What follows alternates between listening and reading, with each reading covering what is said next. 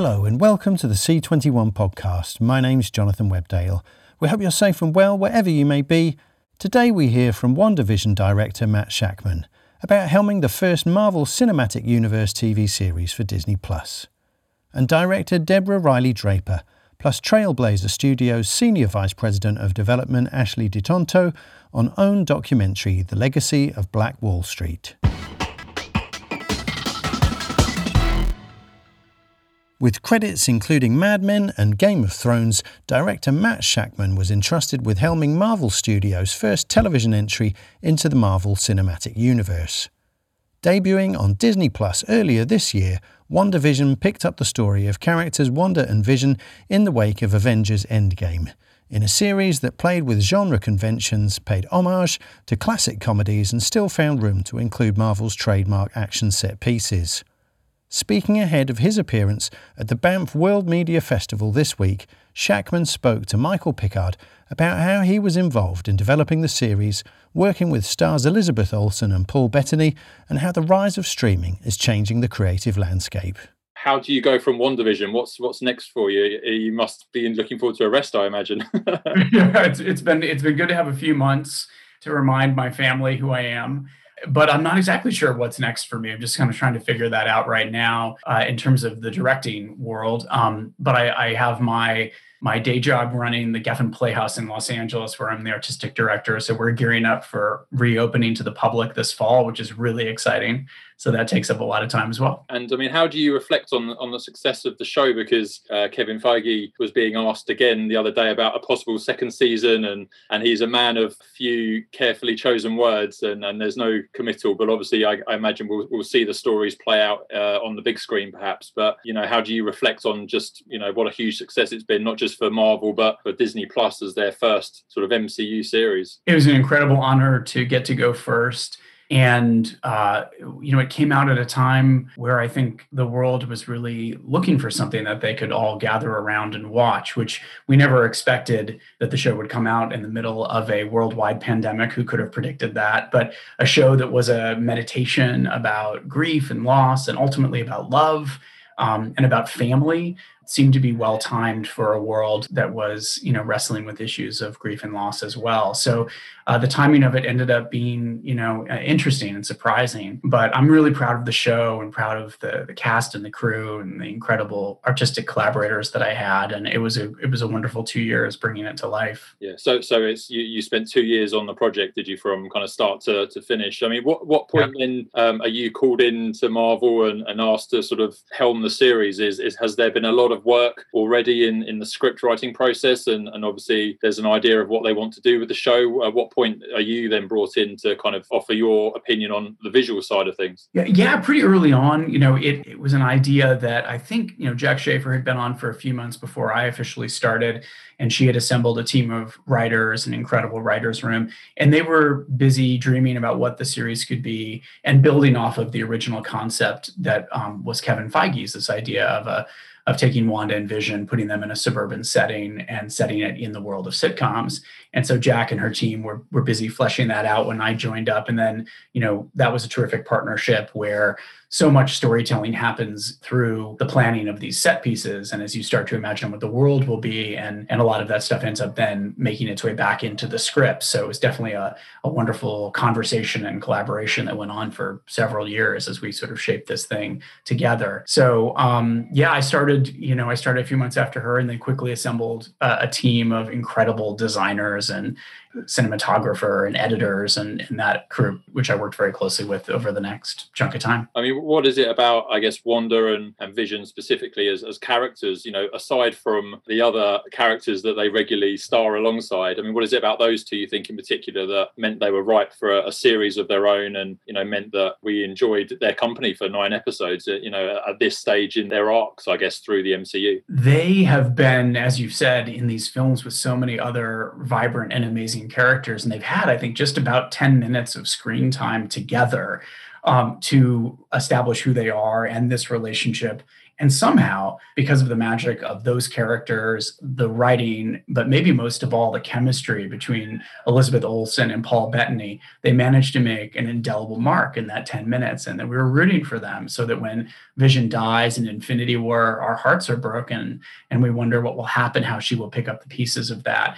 And so I think that was really the building blocks, the sort of the question of how can we sort of go deeper into these characters, have a rich comic book history separately and together, but to really spend 6 hours, 9 episodes focusing on their love story, which is really one of the most important love stories in the MCU and in the Marvel comic canon. And to have two amazing actors like Paul and Lizzie to bring those characters to life, I think it was just a sort of undeniably wonderful idea to explore that. And I guess when you come into a show like this, it's not a fresh show. You're not directing the pilot of something that no one has ever seen before. You're coming into a world that beyond the movies has such a rich comic book history. So I imagine some sort of underground cave where there are people with notes on the wall for Easter eggs and things that they really want to enrich in the series with. I mean, is that how do you come into that world? Do you have to do your own research about things that the audience should know, or that fun things that you would like as a nod to maybe the comics? What's that process like? Because I imagine there's a lot of research involved in putting those things in. Yeah, I mean, the great thing about this is that it was a really original concept.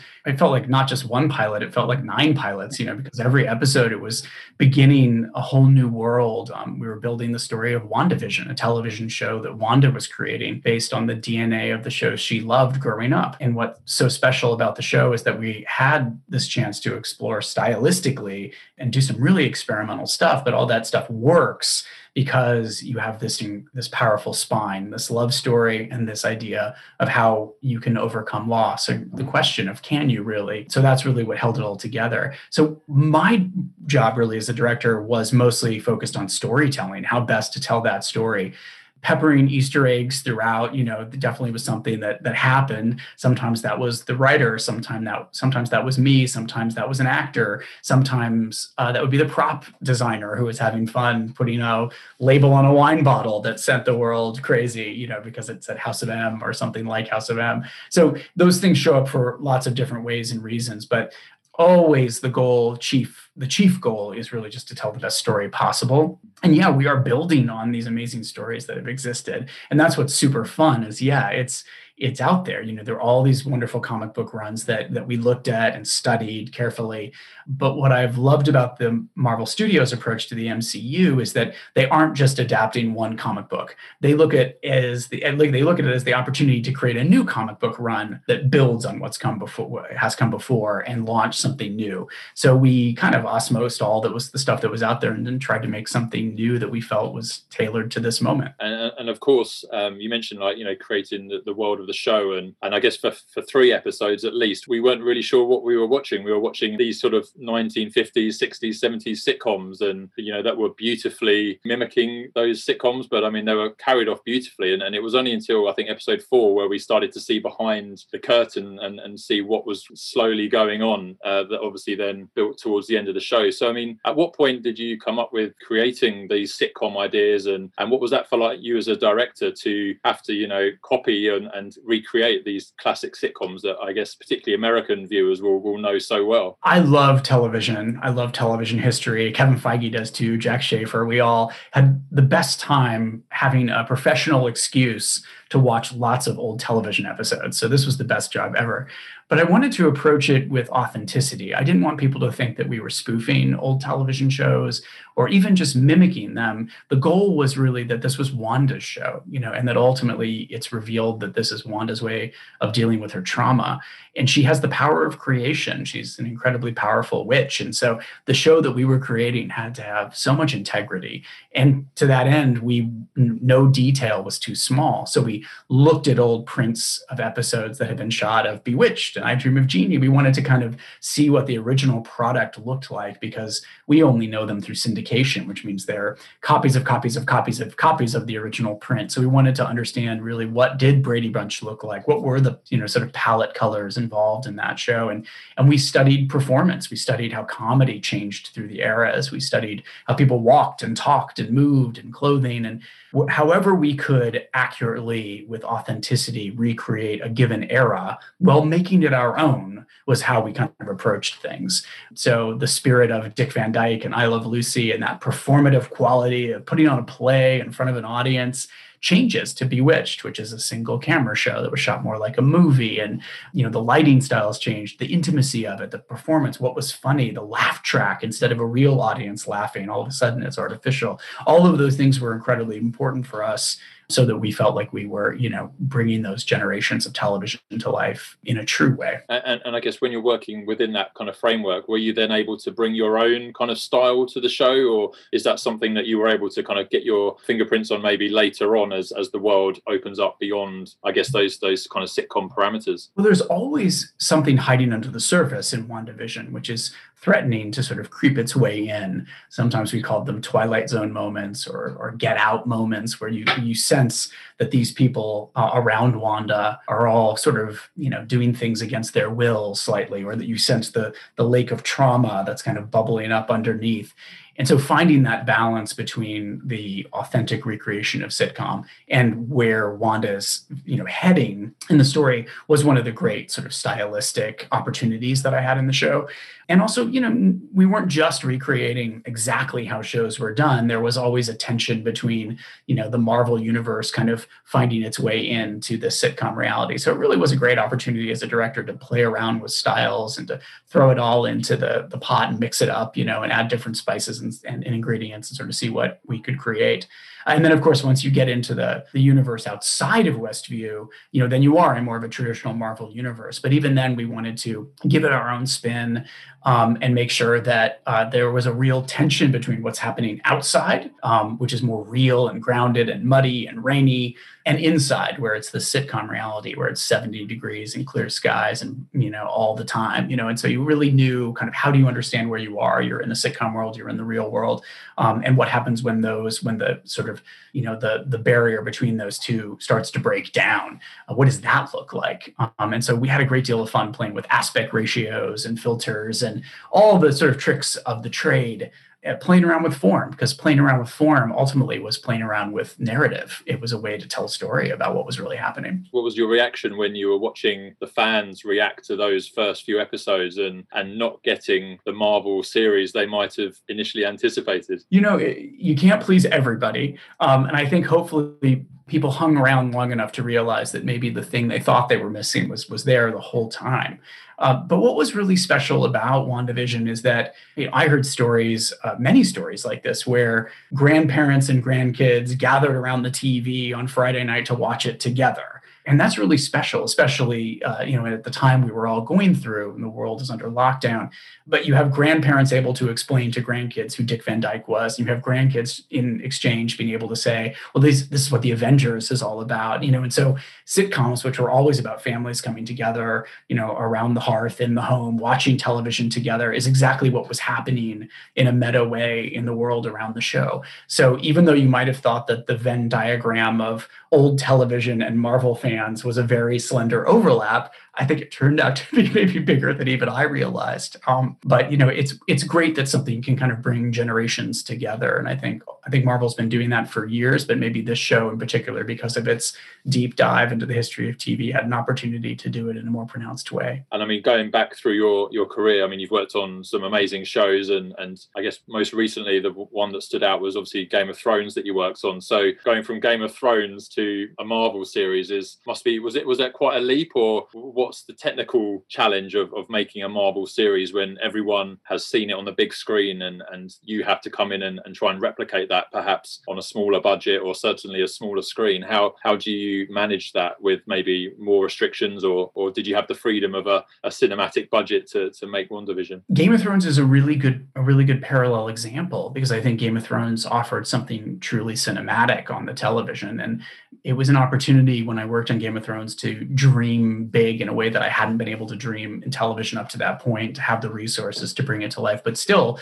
the budget of an hour of Game of Thrones pales in comparison to an hour of an Avengers movie in terms of budget. So there is definitely a scale difference. And we were doing, 6 hours of a Marvel show, whereas, an Avengers film will only be 2 hours and change. So there definitely was a scale difference. I will say, though, that Marvel is an incredibly wonderful place to work and very supportive. And they wanted to deliver something that felt like a continuation of the brand that they'd built in the movie theater. So I always felt supported by them, and we did the best we could. But of course, filmmaking, I think even at the highest studio level, you always feel like you never have enough money, right? I think I read some interview about how they ran out of money on a Harry Potter and they had to change over a set into Dumbledore's office because they didn't have money to build a Dumbledore's office. So, so even Harry Potter, you run out of money at some point. So you always have to fall back on being clever and trying to make things work. And we definitely had lots of those moments. And we had designed sets that we could never build or afford to build, like where Vision's getting disassembled at Sword headquarters, in this operating theater was something we couldn't afford to build. So we went and found this amazing old building in Atlanta that had an open courtyard, and we turned it into that operating theater. And it's one of my favorite sets in the whole show. And I think even at big levels of filmmaking, when you can feel like you're making an indie film or a student film or those things you made as a kid on your camcorder at home, it's when you really feel the joy of filmmaking. Sometimes it's more fun to have limitations. And I mean, what was it like working with, we should mention Elizabeth Olsen and Paul Bettany, what was it like working with them and coming into an environment where the actors know their characters perhaps better than you might have done coming in to work with them? What was that collaborative process like to make sure that you both got the best out of each other? And I guess towards the end, spoiler alert, you worked with 2 Paul Bettanys. So, how was that for you working with them? Because obviously, they're big names and people expect a lot from their characters by now. They're terrific. I mean, they were such wonderful partners and collaborators. They're fearless. They're willing to take incredible risks. And you're taking 2 actors who, have, like you said, established these really great characters over a series of films, and you're putting them in a completely new environment. All of a sudden, they're in a 50s sitcom or a 60s or a 70s. They're wearing bell bottoms and sideburns. And there was a lot of risk to be taken there, and the opportunity to feel silly was there every day. But they are so smart and so well prepared and so playful that we had the best time. I mean, I'm a theater director originally and still am, and I love rehearsal. And we had a great time getting together to kind of rehearse and build this world together. And yeah, they're fierce protectors of who those characters are, but they also are so excited in where those characters are going and working hand in hand with Jack and me to kind of figure out where that world was going. So it was a collaborative environment the whole time, but a really fun one. And I have to say, this show was one of the best experiences I've ever had as a director, just working with this team and also being able to do such different stuff. You're never coming back to the same thing. It was, you're doing a witch's coven in Old Salem one day, and you're doing a live show in front of an audience or 50s sitcom the next. So it was a lot of fun for all of us to kind of continually adjust to the new challenges. And I mean, just, with the new streaming platforms that are coming through with Disney Plus, more than rivaling Netflix and Amazon now. I mean, how do you, from a creative point of view, how do you just see the landscape at the moment? I mean, it seems there's more TV, even in a pandemic, there's no end of TV being produced and developed. And now, thankfully, that we're all being allowed out again, we're still kept indoors because there's so much good TV to watch. I mean, how do you just see it from a directing point of view and the opportunities and challenges that are out there now for writers, directors, actors to tell stories? It's a great time for storytelling because things are changing. We don't know how well the theatrical release will bounce back post-pandemic. I love going to the movie theater. I'll be back to see movies in the movie theater, but will it be the same as before the pandemic? I don't know. Streaming has certainly taken over from so much of the other sort of ways to watch television at home, and it's led to some things which I think are really wonderful innovations, like the rise of limited series, things like The Queen's Gambit, thing where you can invest in characters for 6, 7, 8 episodes. You don't have to do all the shortcuts in a movie. You don't have to kind of jump through things and establish what you need to establish. You can get your plot going. In a limited series, you can take that little extra time for the character moments, but still deliver wonderfully big set pieces. So personally, for me, that feels like reading a great book. And now movies almost feel a little too fast. And yet at the same time, I can't imagine watching 22 episodes of a show for an entire season either. That feels like too much. So maybe we're finally settling in on what the proper format is for our narrative, or at least for the moment. That seems like 6 to 8 episodes is a pretty perfect way to digest something. Matt Shakman speaking with Michael Pickard. The Legacy of Black Wall Street is a 2-part special released earlier this month in the US through OWN, Oprah Winfrey Network, telling the story of the rise of Oklahoma's Greenwood district up until its destruction 100 years ago in the Tulsa Race Massacre. Director Deborah Riley Draper and Ashley D. Tonto from producer Trailblazer Studios spoke to Clive Whittingham about the documentary, how the project was overlooked by TV networks prior to last year's rise of the Black Lives Matter movement, and how the positive moves the industry's made since can become permanent reforms. For those that aren't familiar with Trailblazer yet, who wants to give me the skinny, maybe Ashley, just a little bit about the company and what it's known for, programs you guys have worked on, where people might have seen your work? Sure. Trailblazer Studios is celebrating its 20th anniversary this December, based in North Carolina. It's a 20,000 square foot facility. We have a soundstage, production offices, edit suites, and we're kind of a one-stop shop. We do everything from development to production to post to finishing. We've started out in the reality world. One of our first clients was Figure Eight, and we've done over 1,000 hours of programming over the last 20 years, but a lot of that came from Figure Eight and their series. But beyond that, we've also done feature docs and kind of got our big turning point in our Emmy Award-winning documentary, Twice Born. And from there, I've done work for Amazon and Netflix and PBS, HBO, just sort of run the gamut, but all in the unscripted world. The reason we've come together to talk today primarily is about the Legacy of Black Wall Street, which premiered on OWN at the start of the month and is now streaming on the fancy new Discovery Plus streaming service. Why don't you tell us a little bit about the project and the origins of it, how it came about? So this is a project that started way back in 2019 for Trailblazer. We went out to Tulsa and met with the Greenwood Cultural Center and the Centennial Commission and kind of got that mind-blowing history lesson and felt it was a really important story that needed to be told, that they felt needed to be told. And we developed it and went out with it and pitched it. And at the time, it was still a small story that was a bit hard to sell, which I think the other documentaries in this space also agree with. They, had also been out since 2017 or 18. And then the world kind of changed in May of 2020 with George Floyd. And thankfully so, all of the different Tulsa docs kind of got their home and a place to share the story. And as we always say, I think, 11,000 people lived there. It was 100 years ago, and there's not enough documentaries to cover all of the story that Black Wall Street and massacre could tell. So for this particular point of view, we really wanted to tell the story of the origins and of the people who created Black Wall Street, and the massacre, although important, was not the focal point for us. And I didn't even really understand what that pitch meant until Deborah took it and turned it into this amazing story. And so grateful that Deborah came on and put her own twist and focus on it. For me, it was really amazing to work with Ashley on this project. I grew up in a place outside of Savannah, about 8 miles outside of Savannah, called Coffee Bluff, which is actually what my company is called, Coffee Bluff.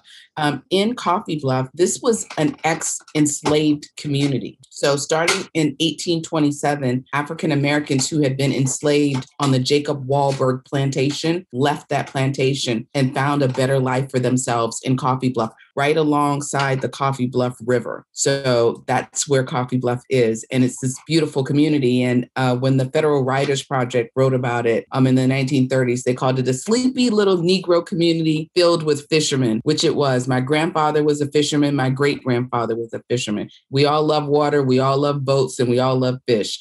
But what really connected me to the story was the fact that this could have been my great-grandparents' community. They were a thriving Black community, just like Greenwood was. So I wouldn't want them redacted to just a community. I would want people to know names and individual stories and individual people. And I would want to be able to speak on their behalf if they couldn't speak on their own behalf. So the idea of bringing to life individuals from Greenwood so you could truly understand the legacy of Black Wall Street was incredibly important to me. I really wanted to make sure that we put faces with names, and we say the names, and we know the names, and we know the people, and we know exactly the extraordinary efforts that took them to get to Oklahoma, the extraordinary efforts it took them to conceive and build Greenwood, and then the legacy of the people that live on with their memory, the generational trauma that they live with, and the inspiration to continue the dream and forge ahead and always be that intrepid pioneer that their ancestors were. There are a few projects around this, around the anniversary. What would you say sets yours apart? What's the USP of your project? I think it's literally the humanity within the descendants and the survivors. That is the unique selling proposition. To be able to hear a name, know a name, to see A.J. Smitherman, but also see A.J. Smitherman's great-great-granddaughter. So she is him. She is her legacy. We literally see the blood run through the story and run through the veins of the survivors and their descendants. So I think that is it.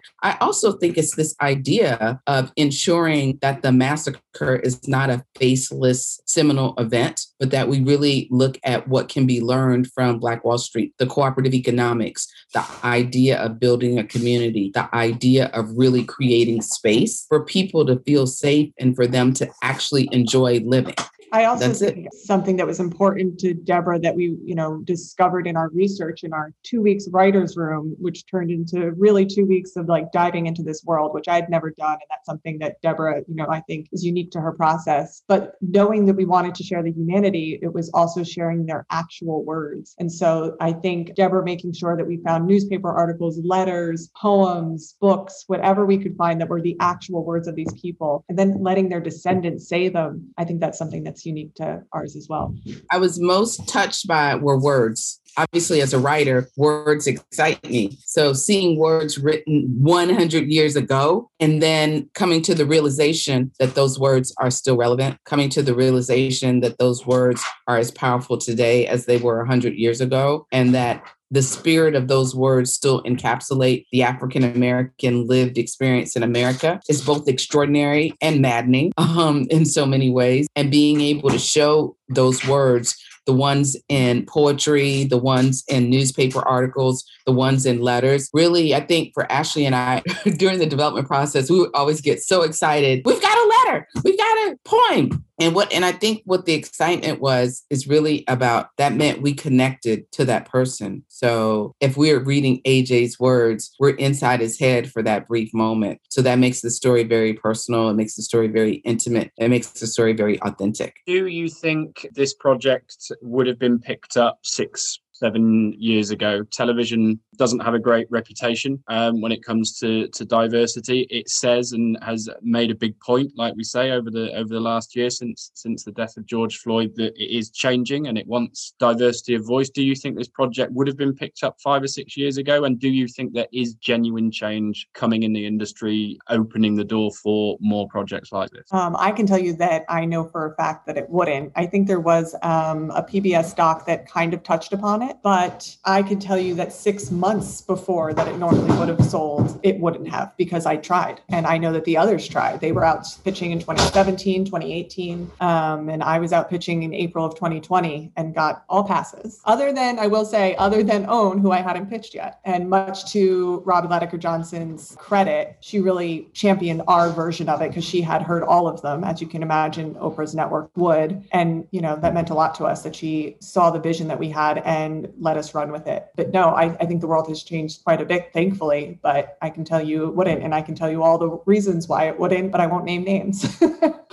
I think it's an evolution, and television is simply a microcosm of the world. The world has greater expectations of platforms, of media, of writers, of directors, of filmmakers, of newspapers, of magazines, of everyone. People are looking for access to information. They're looking for equity. They're looking for parity. And as people who work in the media, we have a responsibility to deliver that. And we also have a responsibility to tell the people that we work with, you should be delivering that, So, what Ashley did was a really hard job to sell historical doc about something that happened 100 years ago that people wanted covered up. So it's not, these stories of the African American lived experience in America are hard to sell sometimes. They're tough, but they're important and they're necessary. And it requires all of us to champion the voices. And I think that's why we wanted to hear their words and their voices, because we wanted to amplify their words and their voices and champion their story, because that's a part of our mission as filmmakers. Are you confident that it is an evolution and it will continue to move in that direction? Or do you fear that it may be a trend? Because television is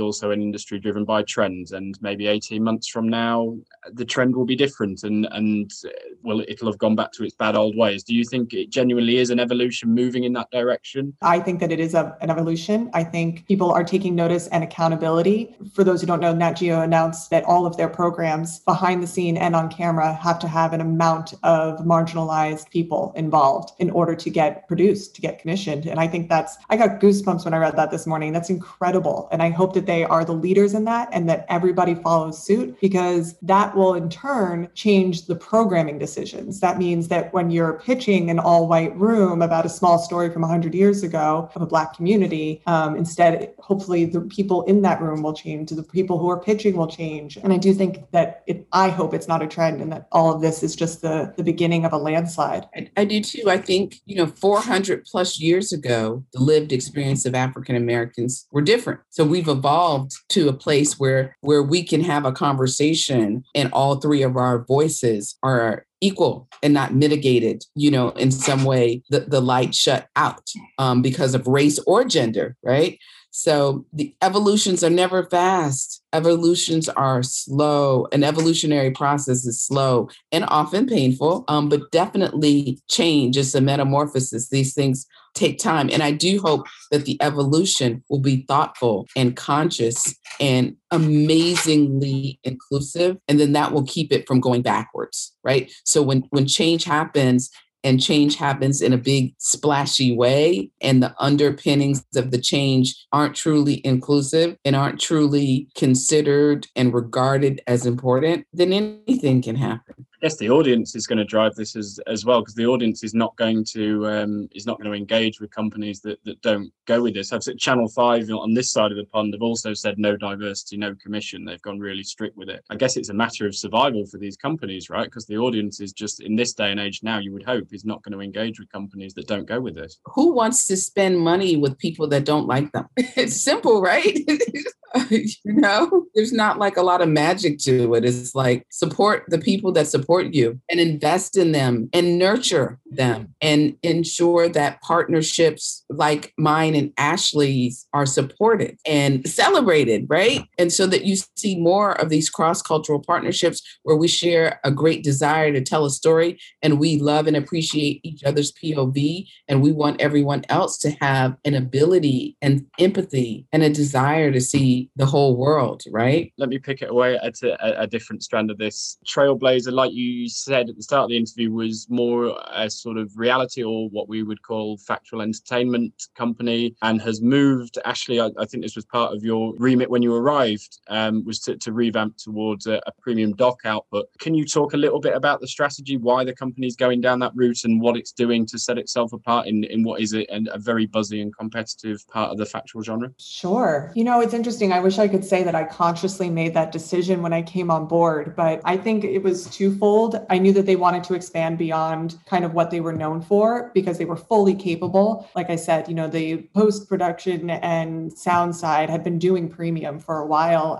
and produced beautiful work. One of those was Deborah's doc, Olympic Pride, American Prejudice. And so I knew that they were fully capable, and it was just sort of on the development original side that we needed to put more focus into that. And it was something that I was passionate about, but it was always like one or two programs. But after Tulsa, actually, after becoming a mother and Tulsa, Tulsa. I felt there was just this innate passion to only work on things that made sense and that meant something and could make a difference and had some kind of purpose. But in our world, that's, usually dirty words that nobody wants to hear. So it's figuring out how to package it in a way that sells it. And, I call it chocolate covered broccoli. And so without realizing it, my whole slate turned into this kind of chocolate covered broccoli. And that chocolate sometimes is a big splashy partnership like with Reuters, or it's turning something like climate change and adding a project with Fabien Cousteau and talking about tech and, these big kind of projects like that. And so that it doesn't just seem like a whole earnest slate, but instead seems like these bigger projects and these bigger ideas. And they're really fun. They take a lot of time and a lot of patience, and it's like pushing a boulder up a hill, but I truly love it and I feel passionate about them. So I think the company appreciates the direction that I've taken us in. More than 10 years ago now, when I was interviewing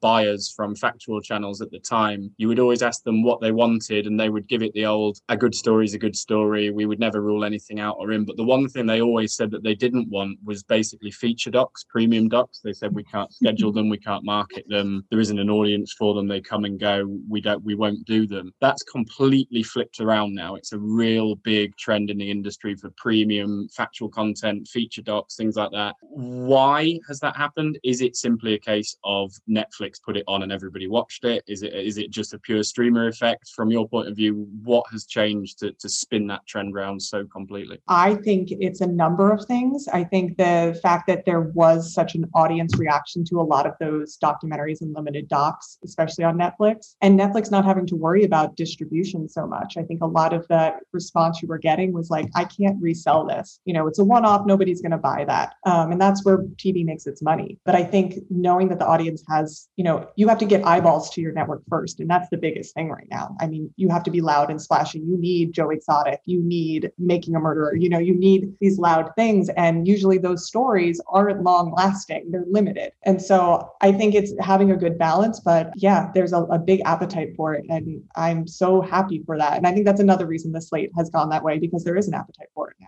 And now people like Deborah can, go and do TV and feature docs. It must be kind of a double-edged sword, both for a producer and for you as well, Deborah, because with that, there are obviously more platforms for this to pitch to, which is great, but also a lot more competition. So how do you go about, not just with this project in particular, but how do you go about standing out and getting that green light with this increased competition? I actually don't worry about the competition as much. I really worry about the story that I want to tell. And so far, I've selected stories that not a lot of other people have been telling. I started out telling a story called Versailles 73, American Runway Revolution, about the Black models who literally tore the roof off the Chateau de Versailles in 1973 in France and ushered in American pret-a-porter. That was the first feature doc or film about that moment. And now you see that exact same moment play out in the Halston limited series episodic. But on the nonfiction side, I was the first to bring that to market back in 2012 and talk about that particular event. So I think it's in the selection of the content that I want to make. I tend to want to center my culture right in there and have a particular voice in doing it. And this is how my relationship with Trailblazer came to be. I decided that there was a part of the 1936 Summer Olympic Games that was missing. We all knew the story of Leni Riefenstahl. People spoke about Adolf Hitler, all of Jesse Owens' medals. But there was tremendous racial reckoning at the 1936 Olympics on the American side and on the German side. And there were 18 African Americans on that American team that no one knew about. Because these stories are so marginalized, being able to open them up and unpack them through my own lens doesn't really stress me out about competition, because I think everyone has their own creative envelope into a story and a way to unpack a seminal historical event. Because of my lived experience and the lived experiences of the people that I'm interested in, brought a whole different perspective when we showed that in Germany and around the world. And it's currently streaming now. But people were like, wait, Jesse Owens wasn't the only Black person at the 1936 Olympics. I've seen 4 documentaries and 2 movies that say he was. Not true. And there were 2 Black women, the first 2 Black women in the history of the United States of America, Louise Stokes and Tidie Pickett. So that was the first time. And why this is extraordinary is that because of this documentary, the USOC then publicly recognized them. And we worked with one of the Olympic sponsors to bring these families who had been dismissed for 80 years to the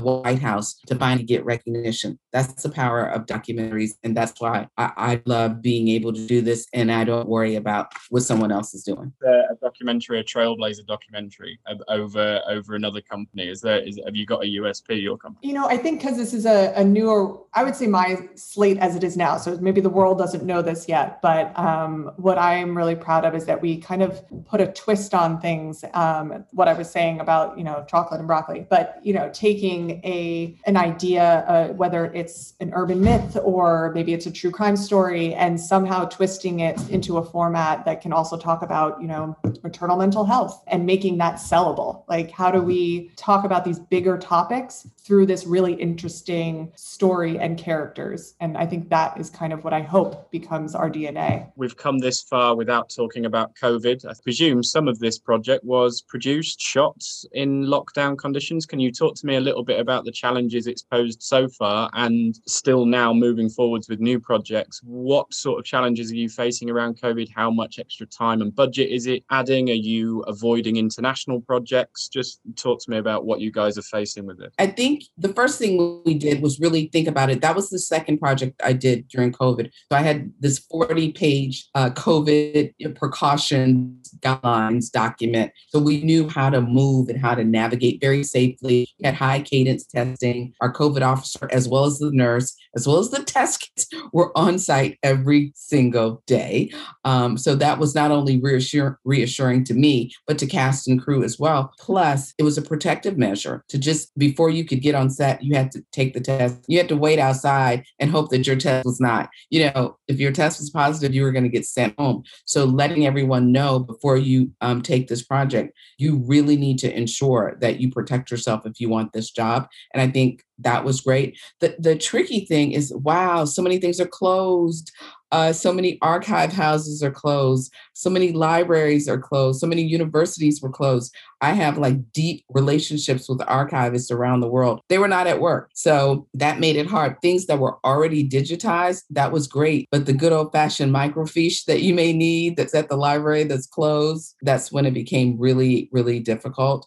But, we turned up the search to find things in different ways. And the good news is it really helped us understand that at the end of the day, if you really have a great story and you have a really great project plan and you have a producer, because I would only call Ashley 8 times a day, every day. So if you have a really great EP that is really supportive, you'll kind of put your heads together and figure out how to navigate this. Because films were made during war. Films were made during the pandemic in 1918. So if those filmmakers were able to make films 100 years ago, we should be able to capture what they did and tell it 100 years later in the safest, most creative, and most passionate way we could. So, the closure, certainly problematic. Travel was difficult. We didn't obviously have the level of access to the types of flights. And I live in Atlanta. So, that's the busiest airport in the world. And still we were limited on flights. And at the same time, I'm so grateful because we had a crew that was ready to rock. They're like, we're with you, Deb. We're going to do this. Just tell us what to do. So I'm grateful. My DP on The Legacy of Black Wall Street has been my DP for 10 plus years. So, I made the phone call, this is where we're going. This is what we're going to do. Can you roll? Absolutely. Just book a flight, and off we went. And I think that intrepid spirit and that dedication and that commitment to telling this story was just running like an engine inside of us,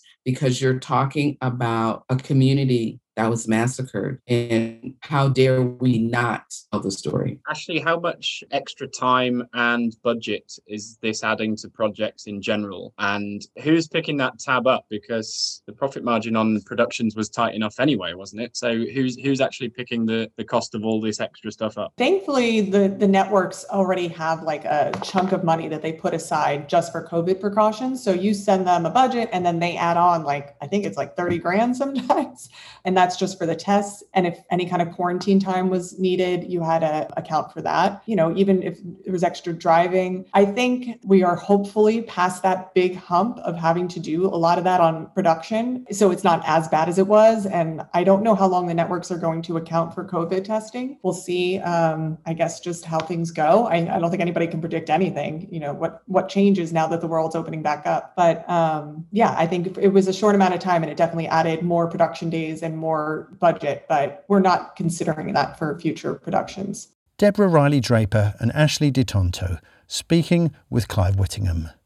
That's all for this episode, but there'll be more from the podcast tomorrow. In the meantime, stay safe and up to date with all the latest international TV industry news and views by following C21 online, on mobile and social media. My name's Jonathan Webdale. Thanks for listening.